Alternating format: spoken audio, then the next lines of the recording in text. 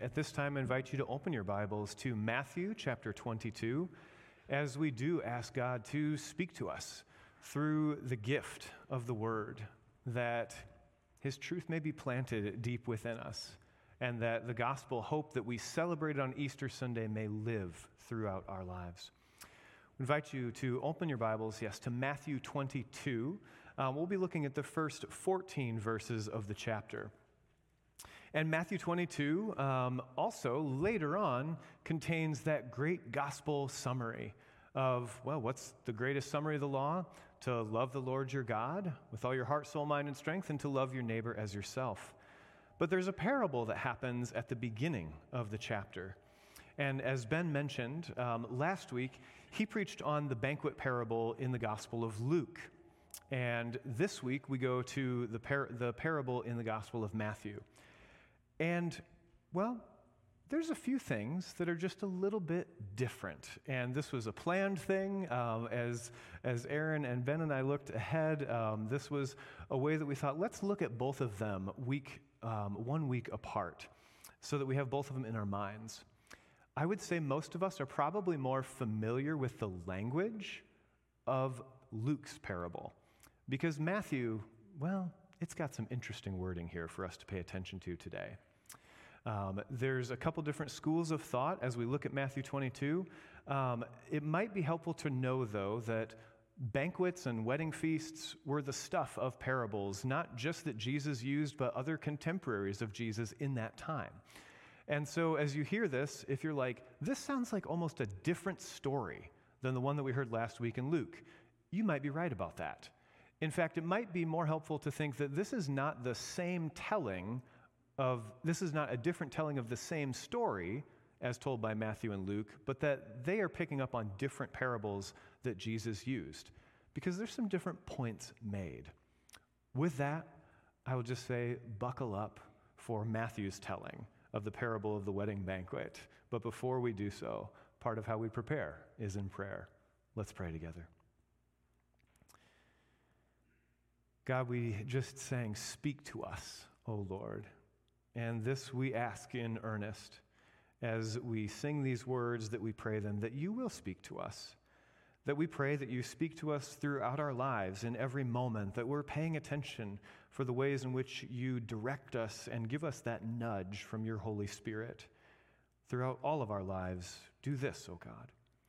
And we also pray that you give us the ears to hear in these special moments where your people are gathered together, where we look at the scriptures together as a body, and as we discern the ways in which you still speak today. So Lord, give us what we stand in need of in our minds, in our hearts. Give us the boundaries and protection from distractions that hinder us from hearing what you would say to us today. This we pray in the name of Jesus Christ, through the power of the Holy Spirit, with gratitude.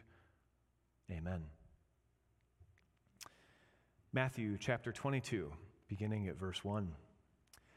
Jesus spoke to them again in parables, saying, "The kingdom of heaven is like a king who prepared a wedding banquet for his son. He sent his servants to those who had been invited to the banquet to tell them to come, but they refused to come. Then he sent some more servants and said, 'Tell those who have been invited that I have prepared my dinner. My oxen and fattened cattle have been butchered, and everything is ready. Come to the wedding banquet.'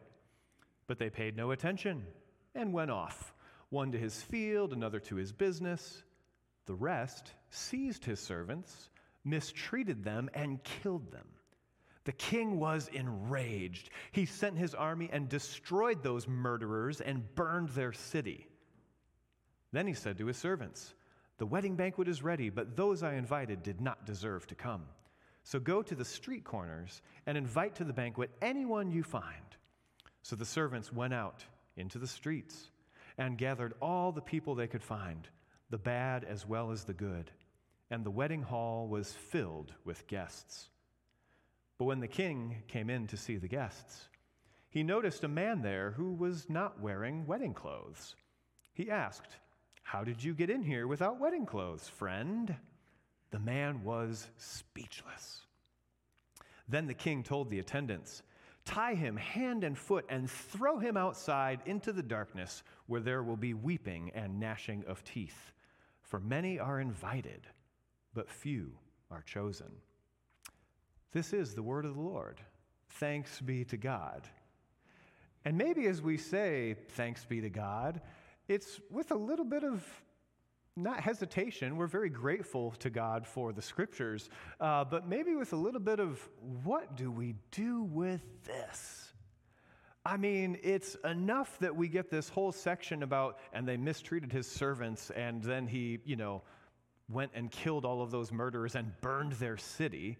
And so as we think back, if you were here last Sunday and heard Ben's sermon about, identifying with the different characters, and we're not going to redo what Ben did because he did it well, my future supervisor. But one of the things that he zeroed in on for us was, hey, take on the idea of being the messenger. Well, now we read Matthew's account. We're like, I don't want to be the first messenger sent out because they got mistreated and killed. So this parable takes a little bit more of a turn for the violent. Whereas Matthew was more about the excuses and, I don't want to go. There's more just ignorance here. They either totally ignored or killed the servants, killed the messengers of the king. And then we can get to the same part. Really, the shared part is, hey, just the banquet hall has to be full. Go out. I don't care who you find. Just bring them all in. Except in Matthew's account, once again, it seems like, wait, it does seem like the king cares. What in the world do we do with this little episode of, you're not wearing wedding clothes? Tie him up hand and foot and throw him out into the darkness where there is weeping and gnashing of teeth? What do we do with that? And one of the things that just bothers me the most in every first reading of this is, why does the king call him friend? How did you get in here without wedding clothes, friend? Just a piece of life advice. If you're going to have someone tied hand and foot and thrown out, don't call them friend first. Nobody wants to be your friend if you're like that, and nobody trusts you if you say friend like that either. What do we do? Because this parable is also a part of the scriptures. This parable seems to have some of the invitational elements of Luke, but there's kind of a harshness to it as well. In total, only 19 words are the same between Matthew's parable of the wedding banquet and Luke's parable. Only 19 Greek words are identical in their usage and placement, which lends us to think this is a different parable. It's a banquet parable again, but it's different, it's distinct. There is a different point being made. Some overlap, yes. But maybe it's helpful as we zero in, let's eliminate the two furthest apart errors first. Let's start with, we know what isn't the point of the parable, because every parable has an intention to it. One, if this parable makes you think, am I in danger of losing my salvation? No. That is an overreach of the intent of the parable, and even this strange response at the end of the guy who wasn't wearing a nice tuxedo and got thrown out. If you read this and you think this is about potentially losing my salvation, hold off on that. Don't jump to that conclusion once again. That's an overreach. But also there's a way to undersell this parable. If you think that this is just a parable telling you that you need to wear nice clothes to church, you've undershot what Jesus is getting at here.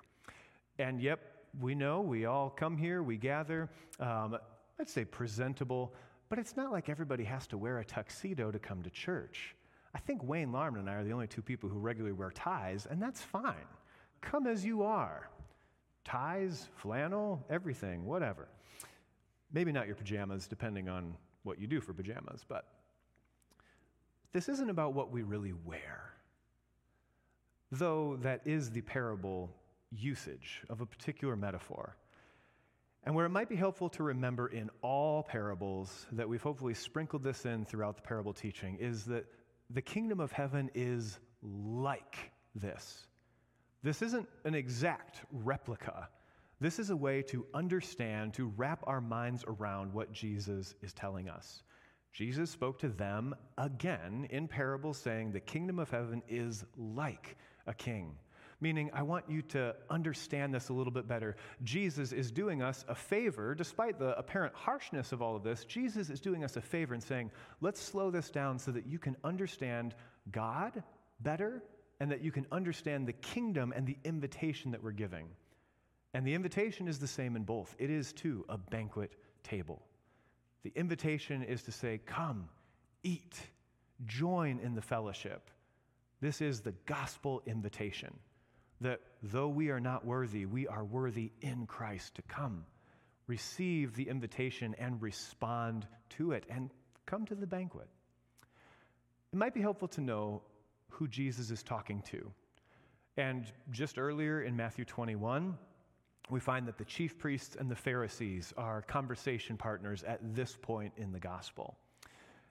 And so as Jesus starts this parable in Matthew 22, it is the same audience. Jesus' disciples are there. There's always a crowd. Jesus always draws a crowd.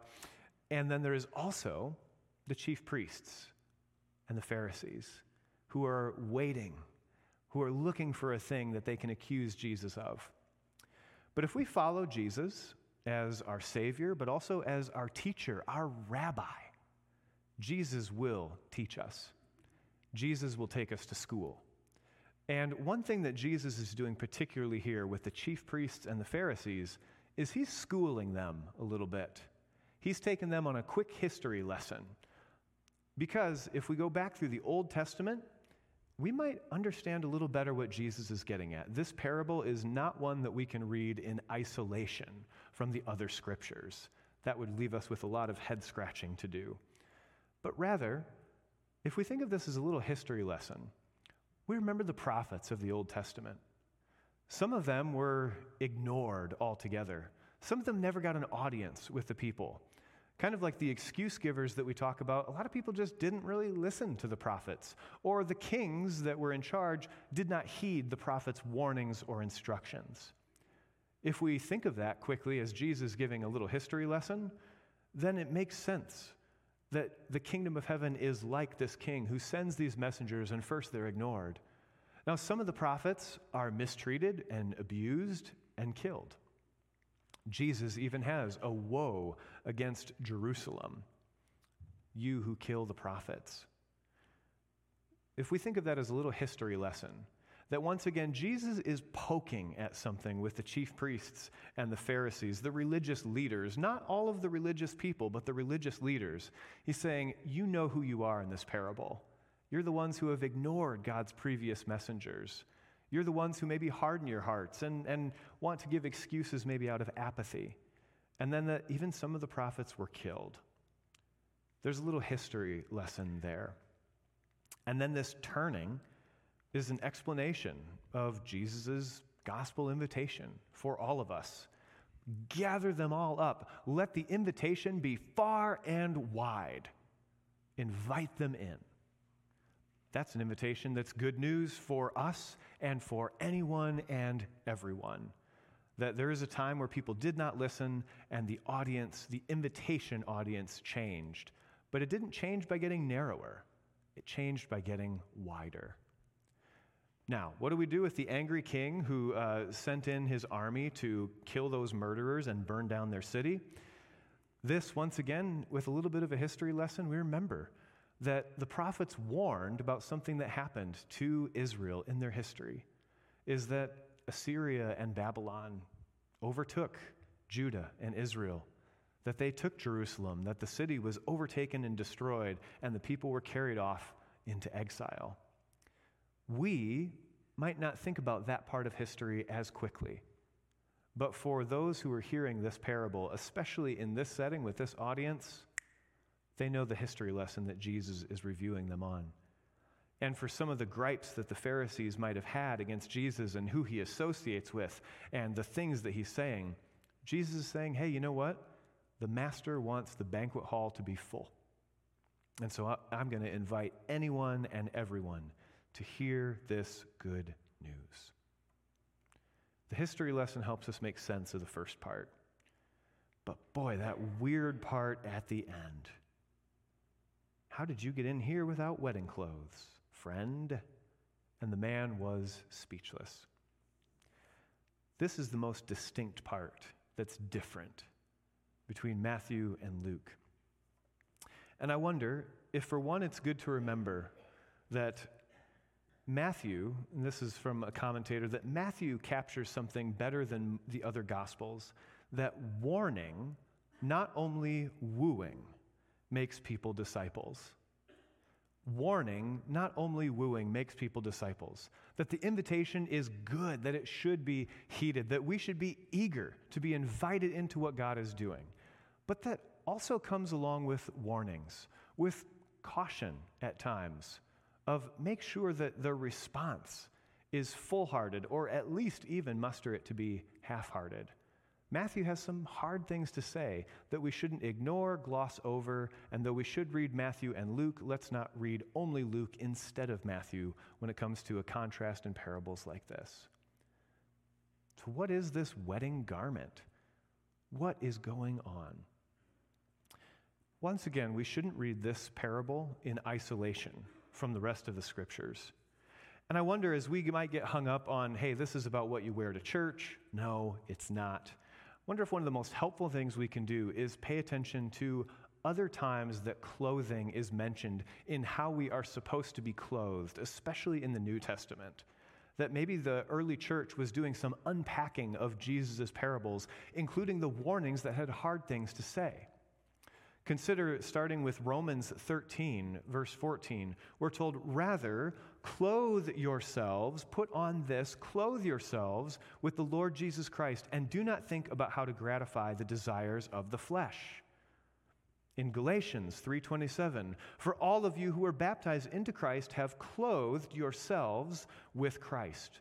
Colossians 3:12, therefore, as God's chosen people, holy and dearly loved, clothe yourselves with compassion, kindness, humility, gentleness, and patience. And 1 Peter 5:5, all of you, clothe yourselves with humility toward one another, because God opposes the proud but shows favor to the humble. The repetition among the letters that circulated among the early church is to clothe ourselves in the right way. Clothe yourself with Christ. Clothe yourself with humility, kindness, compassion, gentleness, and graciousness. Clothe yourselves in this way. This is not about our physical attire. That would be a literal reading that would misplace the intent of the parable. This is an understanding of how do we clothe ourselves? How do we show up in the world around us? Because the invitation goes far and wide, but it seems that there's some response that gets to happen along the way. One part of the differences between Matthew and Luke, with Luke, it seems like the servants are basically just herding the people in. Whereas with Matthew, the invitation goes out, but there's a slightly different sense of urgency, that there might have been some time to prepare. Matthew also has the parables of the sheep and the goats, the wheat and the weeds, where everything is together. The good and the bad are all mixed together. And then at the end, things get sorted out. So let's not think that the parable is so literal that there is like 5 seconds for this guy to walk over to the banquet and then get kicked out because he didn't change his clothes before he went. There's some time that passes. And then this lines up a lot with other parables of Jesus, where the church is wheat and weeds, sheep and goats. And it's not really until the final judgment that things get sorted out. But there's one thing that I hope we can be different from than this idea of the man in the parable who showed up and he was not dressed with the ways that we understand that we are to be dressed, with Christ, with humility, with faith. We're told, as we read this parable, after verse 12, in verse 12, where he asked, how did you get in here without wedding clothes? That the man was speechless. I don't think we need to be speechless, friends. And I say friends because I don't intend to have anybody here tied up hand and foot and thrown out. If you were to stand before the throne of Almighty God, holy, the creator of the universe, if you were to stand before the throne of Almighty God, just picture what that might be like. And that as you stand in the presence of holy God, that our unholiness might suddenly start boiling to the surface, that we realize the mistakes we've made, even worse mistakes than sending the exec agenda to the whole congregation, like the really bad stuff. If we were to stand with all of our mistakes, if our life was to be put on display before the throne of God, we might start to cringe and get uncomfortable. And if we were to ask, how did you get in here? How did you get here before the throne room of God? We might be speechless for a moment, but there is a one-word response that changes the entire conversation and explains how we did get in here. And that one-word response is the Sunday school answer. Jesus. How did you get in here, friend? Jesus. How did you, after your death, go before the throne room of heaven and be invited to join at the great banquet table, not the pledge and foretaste that we celebrate in communion, but the real thing in its full splendor and grandeur? How did you get a seat at this table? Jesus. And only Jesus, because this parable, despite how harsh it might sound, is still gospel. This is still an invitation to know that our sins are forgiven and that we are God's redeemed people. And how did we get here? Jesus. And what are we told in the New Testament what to clothe ourselves with? Romans 13, clothe yourselves with the Lord Jesus Christ. And then all of these other attributes, these good ways to live a moral and upstanding life, they get added, but the addition is as a response. The addition is a response to the transformation of accepting God's invitation to come to the banquet, and it changes us. We don't dress up with our good deeds and become accepted. We are clothed with Christ, and therefore, all of the good deeds that come from faith, it is a response to what God is doing already in our hearts. And so at different points in the church's history, it's been argued, well, the garment is moral living, and we should live moral lives. This is part of what the letters to the church get at, is, no, put off all this other stuff. Clothe yourselves with Christ, with his humility and gentleness and kindness. Maybe we could be mindful of that it could be moral living. Martin Luther, the great Reformationist, said, obviously, everybody got it wrong except for Luther, that the garment is faith, because the invitation goes to all, but only faith will keep you at the banquet.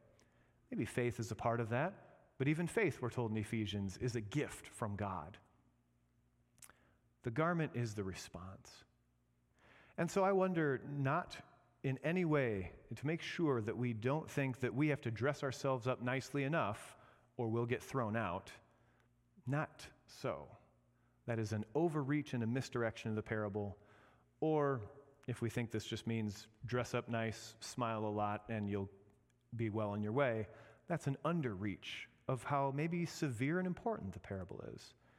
But rather, how do we clothe ourselves? We could say, I have received this invitation. I have celebrated Christ's resurrection on Easter, and I believe that Jesus is Lord and that God resurrected him from the dead, and that the forgiveness of sins and the promise of eternal life is found in Christ. That is the invitation to the banquet. But then from there, our mindfulness, our response, our transformation is, how do we clothe ourselves? Do we clothe ourselves with a little bit of road rage, cynicism? Do we clothe ourselves with excuses for, well, I know I have a bit of a temper, but it's only because? Do we clothe ourselves with put-downs to other people? Do we clothe ourselves? How would you be recognized as, oh, that's that person that is always putting others down? That's the person who clothes themselves with greed and how they take advantage of other people. That's the person who clothes themselves with snide comments about others. That's the person who's always putting themselves down to make others lift them up. Or do we clothe ourselves with compassion? That as you can be recognized by how you maybe dress yourself, we all have our style. That our style of how we dress ourselves aligns with Christ. That is a patient person. That is a patient person who will speak truth into my life. That's someone who will not mince words but cares deeply about me. That person dresses themselves with generosity, with care for their neighbor. How might we dress ourselves? Friends, remember this. This is not about physical attire. And this is not about earning our way to heaven. This is a great reminder that when we stand before the throne room of God, when the King comes in to see those who are at his banquet, that we remember, how did you get here, friend? And we are friends because we are friends of Jesus. So come to his banquet. And every time we do, Matthew might just remind us in this parable to wonder, how have I dressed myself this week? How have I clothed myself? How have I shown up to the world around me? Clothe yourselves with Christ. Clothe yourselves with holy and dearly lovedness as your identity. Clothe yourselves with compassion, kindness, humility, gentleness, and patience. Clothe yourselves with truth and love. And in all of this, know that the invitation and the clothing itself that we wear at the great banquet is a gift from God that we celebrate in Christ's death, resurrection, and ascension until the great heavenly banquet comes. In that name of Christ, we pray, amen. Let's pray.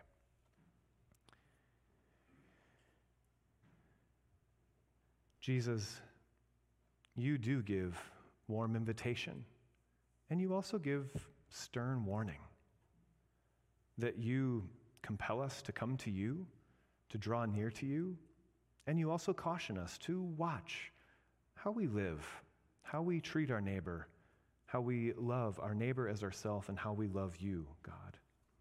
And so as we receive the wooing invitation of the gospel, may it also come to us with warning. Not warning to make us afraid, but warning to make us wise, to seek you out, to be longing for your transformation in our lives, that you may clothe us, that you may change us, and that this may not be anything other than a response of gratitude on our part for you to do the work within us. And so, God, as we look at ourselves, help us to look to you with your name ever on our lips. And may we remember always that your invitation stands and that we ought to be heeding it and grateful for it, and also celebrating that we are clothed with your righteousness as we sit at the great banquet table. Until we are all gathered there together, keep us close to you. Keep working on us and allow us to open our hearts and lives that you will work on us and allow you to. In your name we pray, Jesus. Amen.